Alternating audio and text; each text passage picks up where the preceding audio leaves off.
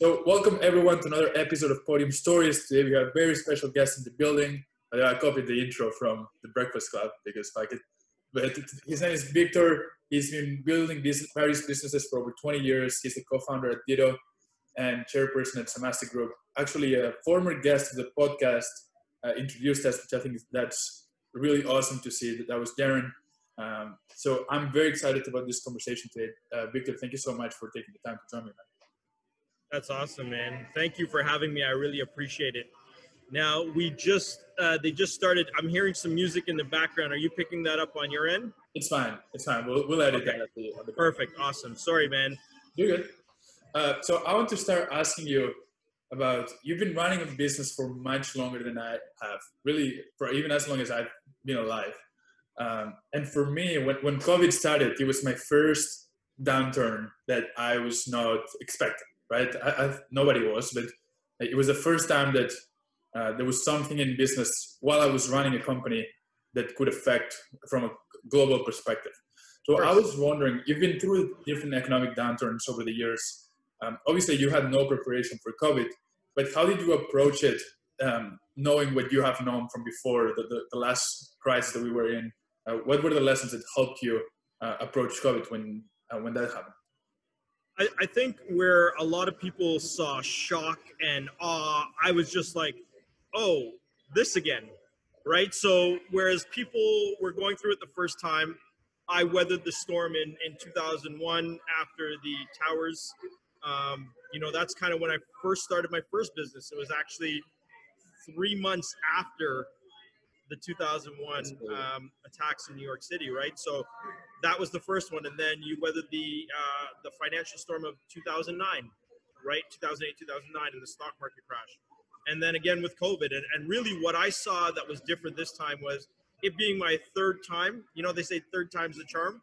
I really just looked for opportunities of businesses that would kind of, hit that hockey stick that they talk about in COVID, right? And there's tons of businesses that are seeing a lot of success in COVID. And it just so happens that Media Crate, which is one of the companies that I'm involved with, that is a client of where I'm at today. And then Ditto, which is, systems and operations and helping your business grow, management consulting, workflow management, that type of stuff, right? So very in demand and on trend with what's happening in the world today. We were talking about the crisis and how you overcame it. And I was saying, I think that's the part where we got cut. That I have a friend who runs a business as well, who was telling me the first crisis fucks you up. The second crisis, you kind of overcome it and run through it and come out like you were. And the third crisis is the one that it actually gives you opportunities that you didn't have at the beginning. So well, fingers crossed. Right? Fingers crossed. That's going to be the case. So interesting to see how that plays out. Definitely. But how has COVID affected? And I don't know what the format is, but how has COVID affected your business? The format is like Forbes with cuss words, so you can. It's free game. So you can. Okay. Yeah. I mean. Yeah. Okay. Perfect. For us, I think it's been great. And it sucks because you have that dilemma of you don't want to benefit from something that's really hurt so many people, but from a business standpoint, people have seen that they don't have budget to go into networking events or conferences, and that their online content is more important now than ever.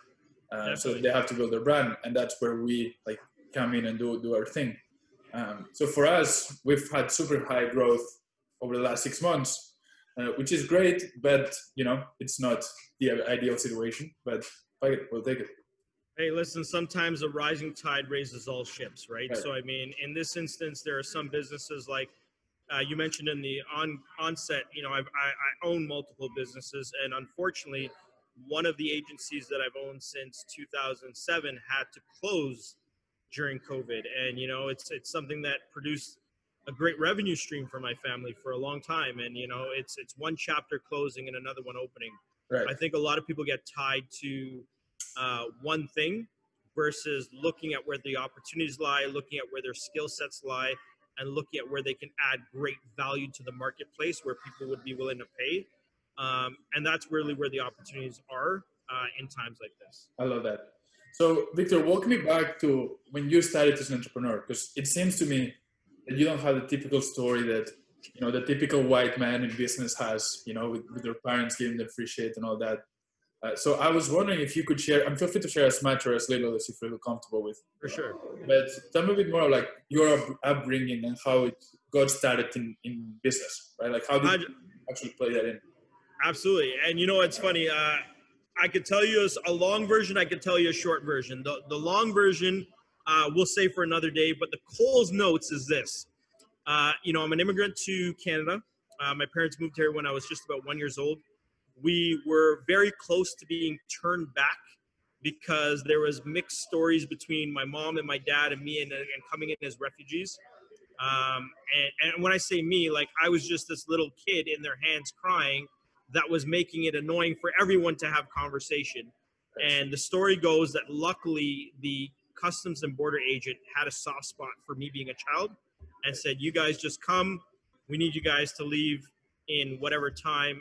And I think they, at the time, there was a lot of war happening or a lot of stuff happening in the country that I come from. And we were able to get some permanent residency and really be here. And the whole reason my parents left the country they were in was to give me a better life. Their path for success for me was really go to school, get a good education, get a good job. That's what Canada has to offer. That's really what North America has to offer for a lot of immigrants. I didn't see it that way. I saw it as a land of opportunity, a place where I could grow an entrepreneurial venture and be able to create success. And that's really what I did, was take advantage of that at a very early age and made sure that that's always top of mind, that my parents didn't leave everything behind to come to a country for no reason. They came here for a reason. And for me to do nothing but create success would be a disservice to them and the sacrifice that they made. Absolutely. Because we hear a lot of bad things about America, right? And North America as a whole.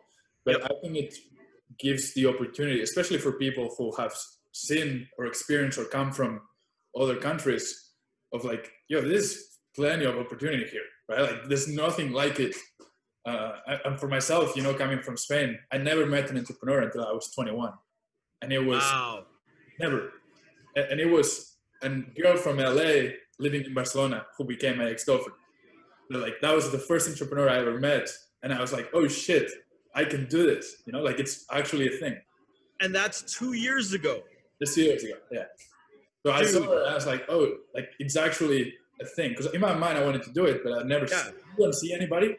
It's really hard to actually think it's possible. It's like the 4-minute mile, right? Until 100%. The rest. Roger Bannister, you got it, man. And you know what's super cool is the fact that you were 21, you saw this, and in 2 years, you took advantage to build a great agency that's experiencing tremendous growth in the last 6 months. To me, that's what success is you see an opportunity, you see something you want, and you're not waiting on it, you're not thinking about it, you're not wondering maybe one day I'll do it. You took advantage of it, you took life by the horns, and you went out and made something great happen. And for me, that's all success is. It's work ethic and patience. Exactly. Those two things. And patience is hard. Let's talk about patience, because patience is hard. It is. Especially for people who are competitive and who like you and I, like, who want things to happen like right away and we're confident in what we can do. Patience is probably one of the elements I found personally to be the hardest to deal with as an entrepreneur.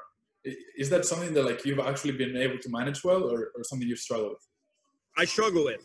It's a daily challenge, to be honest with you. But at the end of the day, when you want something bad enough, you just go after it. Right? You just got to go after it. And how did patience, because I think patience now for you, it's probably easier to understand, but how did patience at the beginning hurt you? Because I didn't have patience. Sometimes I don't have patience, and that's why I'll work extra hard to move something, because at the end of the day, as long as I know I'm leaving everything on the field every single day, 110%, that's when I know patience. But if I know I only gave 80% that day, that's when it's hard to be patient, because I know I expected better for myself, right?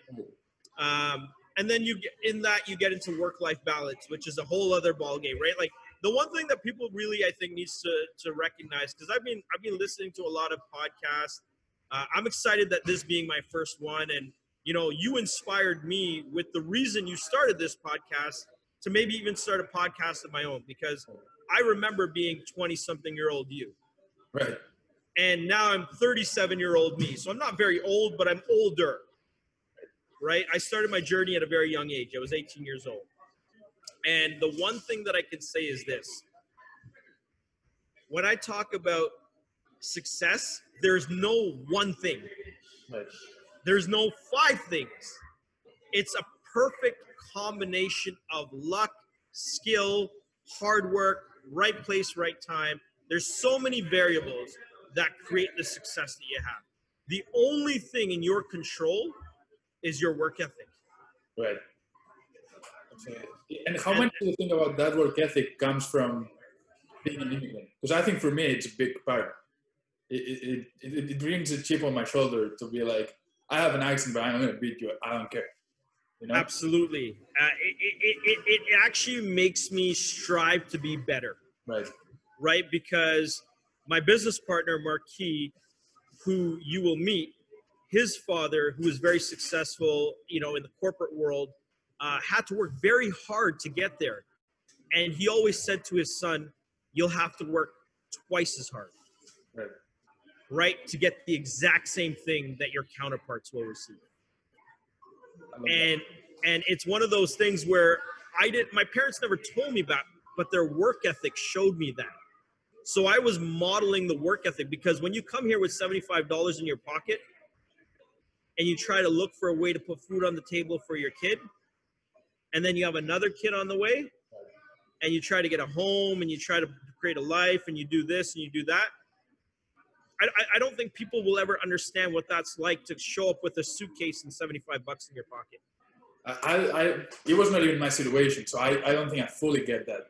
Yeah, but and I personally don't either, because remember, I was a kid. Right. I wasn't responsible. But when I think about that, and I think about that sacrifice, I said, if they could do that and fly halfway around the world to somewhere they don't even know, to somewhere that they may not even speak the language properly, they were called a lot of racial slurs and names and, all of that stuff, to kind of create a life for their child. Like I said, I would be spitting on that sacrifice by not putting 110% on the table every single day. Yeah, for me, it was my mom who, I love my dad, and he's around.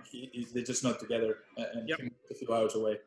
But like, I saw my mom work every day as a teacher for $1,900 a month, which she still makes right now. Right? For me, it was crazy to make more money than her at 22, and and seeing how hard she worked, and I'm only able to do that because of what she did. So it's all because of her. But for me, sometimes it's the mindset of, if she did all that for me, I can work 9 hours a day with a laptop, listening to Jay-Z and with AC, and doing something that I love. And wearing what you want and talking the way you want and just being authentically you, and creating a revenue stream that makes sense for you and your family, as well as gives value to your clients for what they pay you. They're very happy, right? I can do that if she did what she did. But I want to ask you, because we've talked about it before, right? You've been running multiple businesses. You have different ventures that you're involved with. And something that I was curious about is, when you approach about starting a new business venture or starting a new business, do you look for, like, what's your approach in terms of like not making it super involved with yourself? So do you look for a co-founder that can run it? Do you look for building a team and then stepping away?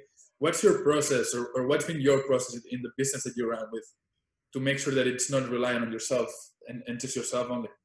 Absolutely. So the first thing that I do is I look for an industry that has high growth potential, or potential for, in the last few years, monthly recurring revenue, right? Because that's become super, super important. You do the work once, you ensure that you limit churn, you provide great service and value to your clients, and then you just keep building on top of your income and revenue. So that's the first thing I've been looking for recently. Second thing I look for is if there is a co-founder situation, that co-founder adds a skill set. They add a complementary personality, and that they are willing to. I really listen more to who the person is and what their driving force is, because I realize that in entrepreneurship, as you probably know, there's a lot of late nights, early mornings. Yeah. At times, right? It's not always sunshine and rainbows and Ferraris and Lamborghinis and all the stuff that people show you. Like, there's actually work involved. So I look for someone who's willing to put in that work, roll up their sleeves, get dirty, and then create an infrastructure, create systems and processes within the business that allow you to step away from that business and have it operate without you. Because if you step away and the business falls apart, all you've really created is a job. Right. Yeah. Right. But Go ahead. no, I was just going to say, so when I'm looking at a business, I'm looking for high growth market, some sort of monthly recurring revenue. If there is a co-founder, some sort of a, work ethic, as well as reason why they want to do it. And then lastly is in that business as quickly as possible, not waiting for things to get out of hand, not waiting for the tree to grow up and then to the right, and then try to fix it at that point, but really start building a strong foundation based on the experience and expertise that I've developed over the last 20 years to create that infrastructure for sustainable and profitable growth. And I want to talk about that infrastructure, but before we get into it, something else that I want to ask you was, when you step away from that business, how do you make sure that the culture of the business is still positive and reinforces your values when you might not be so personally involved as other entrepreneurs, right? For myself, I'm there every day. If you're not there every day, how do you make sure that the culture is right and that the business is going in the right direction? Do you let it on the other co-founder, or do you let the team that you hired play by themselves? It really depends. So I'm not a, I would say that I'm not a absent co-founder, but I'm not a in the weeds co-founder either, right? And it really becomes just understand when it comes to culture. Culture is a funny thing, right? Because culture shift, but the culture becomes, in my opinion, and this is not gospel, right? Everyone has their own opinion, but in my opinion, when it comes to culture, there's a feeling, there's an emotion around the thing that you're doing and the people that work there, and we're all working to accomplish something. And the big thing for me is when people work with me, I try to understand two things. The first thing I try to understand is, why are they here? Like, why do you want to be here? Because once I know why you want to be here, I can tell you real quick whether or not I can actually benefit you or not. The second thing is what's important to you. Why are you working at all? Because when I understand why you're doing a thing, then I can tell you whether the why you're doing the thing is the why we're doing the thing. And if we align, then culture is already created, because there's a symbiotic and a reciprocal relationship that we create immediately. And then it's just a rapport building, right? It's about making sure that people are having fun, engaged, happy, well compensated. If people are upset, there's ways to talk about that. And that goes into infrastructure, but that all helps with culture building, because there's a constant loop in communication to ensure that everyone is happy, working towards the same goals, have all the tools that they need to be successful in their role. And even in the last few weeks, we've been implementing some culture shifts in MediaCrate, and everyone is starting to feel it. And it's really just about having dialogue, connecting with your people, understanding your people, and then driving the morals and the values that you think are important for your company. That's awesome. I love that. We were talking about Ditto before when we were mentioning infrastructure. Ditto, if you're listening, it's one of the businesses that Victor's involved with. They help businesses build work management systems so they can scale. And I wanted to ask you about, why did you decide to jump in this opportunity, and how often do you see businesses failing to scale because their SOPs and their systems are not in place? Because I do think there's a big opportunity here. And I was just wondering, what was your rationale at that time? You were like, I think we can solve this. Let's jump into it.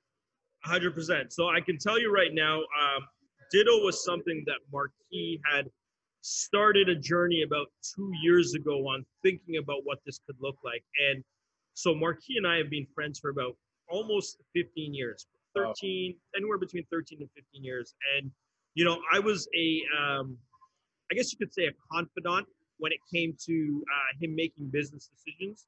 And he would always offer to pay me my consulting rate, and I would always refuse and let him know that either cheap sushi or Starbucks coffee was fine with me, right? So when he first brought Ditto to me, I said, you have something here, but you need to refine the process.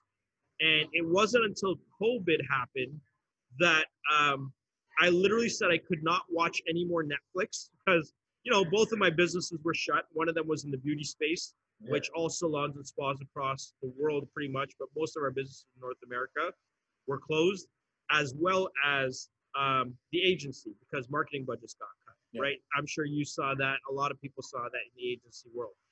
And we had a conversation saying, okay, I can't watch any more Netflix. I'm going to come work for you for free. I made the same offer to another friend of mine. And after working with Marti and his team, I realized that Marti had taken a lot of the information that I had provided him over the years and really implemented it and went above and beyond, because he's very technical. He's very operationally minded and really fine-tuned things.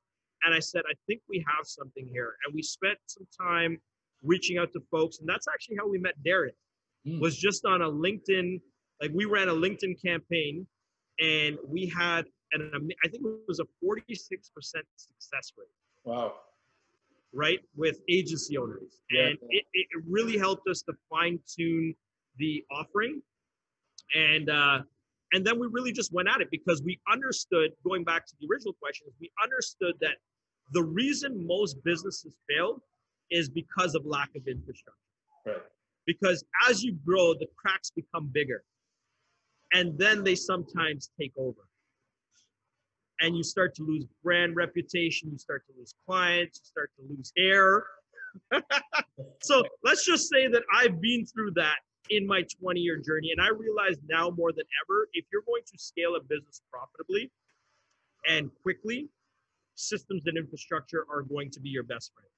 I love that. Because what's going to happen is it's going to allow you to automate and systematize growth, because you're going to know how to go and approach that, as well as when the growth happens, as you're bringing on new clients, how you will take them through the onboarding process, how you're going to do handoffs, how you're going to deliver, all of that fun stuff. But some people, they don't know. Right. They're just winging it, right? Whereas if you looked at our Asana, which you will see when Marti walks you through that tomorrow, because I know you guys are meeting, you'll see how automated and systematized our entire process, which is pretty amazing. And that's what Ditto does. Ditto works with businesses to work through workflow automation powered by Asana. And just so everyone knows, and for yourself, like, there's only, Asana just went public, but there's only 200-ish pros in the world. Right. So if you think about 7 billion people, there's 200 of them who are certified pro by Asana, and Marti happens to be one of them. I think what you guys are doing there is super interesting. That's why I'm excited to have the talk tomorrow. Absolutely. And it kind of leads me to, like, you've been able to create this life, or this work life at least, where you kind of have designed it yourself, right? Like, you've been able to say, I'm going to pick and choose my spots of where I want to run businesses, who I want to partner with. And like you were saying, when we were trying to schedule the podcast, I have a lot of guests who might not follow their own, but they're like super busy, right? Like, so they're like, I can meet 30 minutes in February 2021. And you were like, dude, just pick a spot. I have time over the week. I'm excited to do it, right? So my question for you was, knowing that so many entrepreneurs are heads down in their business and they can barely come out and breathe, what advice would you give to them in order for them to fire themselves of things and being able to be replaceable, so that they can pull back and make better decisions, invest less time into work, and do it more carefully minded, right? Like, doing where it's really actually needed from them versus actually having to be on the weeds all the time. Because I'm one of them right now, for example. And you know, it's crazy, right? Because I got to be honest with you, man. So in my previous businesses, I never really worked with fellow agency owners. Um, a lot of my clients were either Fortune 500 or like companies going public in the tech space and oil and gas. So, a lot of the people that are dealing with are EVPs, CEOs. Yep. So usually C-suite or executive, right? So this is my first time talking to B2B, like legitimate, like business owners. And I'm actually confused by this too, because I don't know the answer. I've had so many meetings canceled by people saying something came up. Right. And I'm like, my calendar is super, super light. And I really focus on the things that move the business. And I'm there to support our team if anyone needs me. And it's really about, that's my goal in the company, or my job in the company, is to support our people. And when I say my people, I'm talking about our operations managers, are the people that are sort of higher level that support the rest of the team, right? And so that requires very little interaction, because most people, if you hire right, know what they're doing. If you have the right systems and processes, they know what they're doing, right? So that's where I'm a little bit confused, and I think that Ditto is going to bring a lot of value to the marketplace. And then really getting a chance to have more of these one-on-one conversations. I know we're having this for the podcast, but sort of sidelining that and saying, hey man, like, what's going on? How can we help? I had a meeting with someone the other day who's the COO of of a very large agency. And we had them we created an assessment. So if you go to the Ditto website, thinkditto.com, there's an operational efficiency assessment that Marti and I created. And it really gives you a score on where you're spending a lot of your time and where we think you could be improving.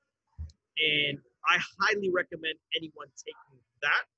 But I think when we start looking at more of those assessments, having more of these conversations, let's circle back, because I'd like to get an answer to that, because it's one of those things that myself, I've never had a challenge with. So that's why I can't understand the challenge, right? And that's something that's really important as you listen to other people. And maybe we can end with this, is that everyone has a different perspective to life. And that is based on the lens that they are looking at life through. Just like you mentioned earlier, I'm going to be the immigrant who sees things through a different lens versus the guy whose parents gave him everything. Right. Right. So I'm looking at it through that lens. As an entrepreneur, I've had some tough challenges, yes, but I've never been so busy where I can't see someone till 2021. Right. Like that is just, if your calendar is booked 3 months in advance, maybe you're making way more money than me, but the question is, are you happy? Right. Right. And the thing I can tell you right now is, yesterday, I took my daughter to the pumpkin patch. I had 2 awesome meetings in the morning, and that was my day. Right. And Jeff Bezos, I think, said it best. He said, executives are not paid for what they do every day. They make a few quality decisions that move the business forward in a meaningful way. And that's what my goal has always been with the companies that I'm involved with, is to make meaningful decisions that move the company forward. And I think that if every entrepreneur was to put that on their radar, to say, what am I doing today to move the business not only for today, but 6 months from now, a year from now, 5 years from now, then you have a roadmap or a plan to get yourself out of the weeds and into the lifestyle that you envisioned when you first started the company. Exactly. I love that. And this is probably a good way to end this, because I want to be very respectful of your time. We can do part 2 sometime soon, because I think there's a lot for us to talk about. Absolutely. But I really appreciate your time, brother. Thank you so much for coming on. It's my pleasure. Thank you for having me. It was great. And like I said, if there's anything I can do to help you succeed, you've got my contact information. Reach out to me personally. I'm a resource, man, because any kid that's 23 years old that's out there grinding to build their own business, I will make time for it. Because at the end of the day, that I've been there, I've done it. I know it's not easy. I know there's friends who probably think you're crazy. I'm sure there's family members who think you're crazy. Why don't you just go get a great job? But my friend, I'll tell you, if you just keep at it, patience, persistence, and consistency, and you will succeed. Have the right people in your corner, because your net worth is equaled by your network. Thank you, Baker. All right. Episode. My pleasure. All right, man. Thank you. Thank you so much for it. Awesome, man. We'll talk to you later. Appreciate it. Take care. Ciao.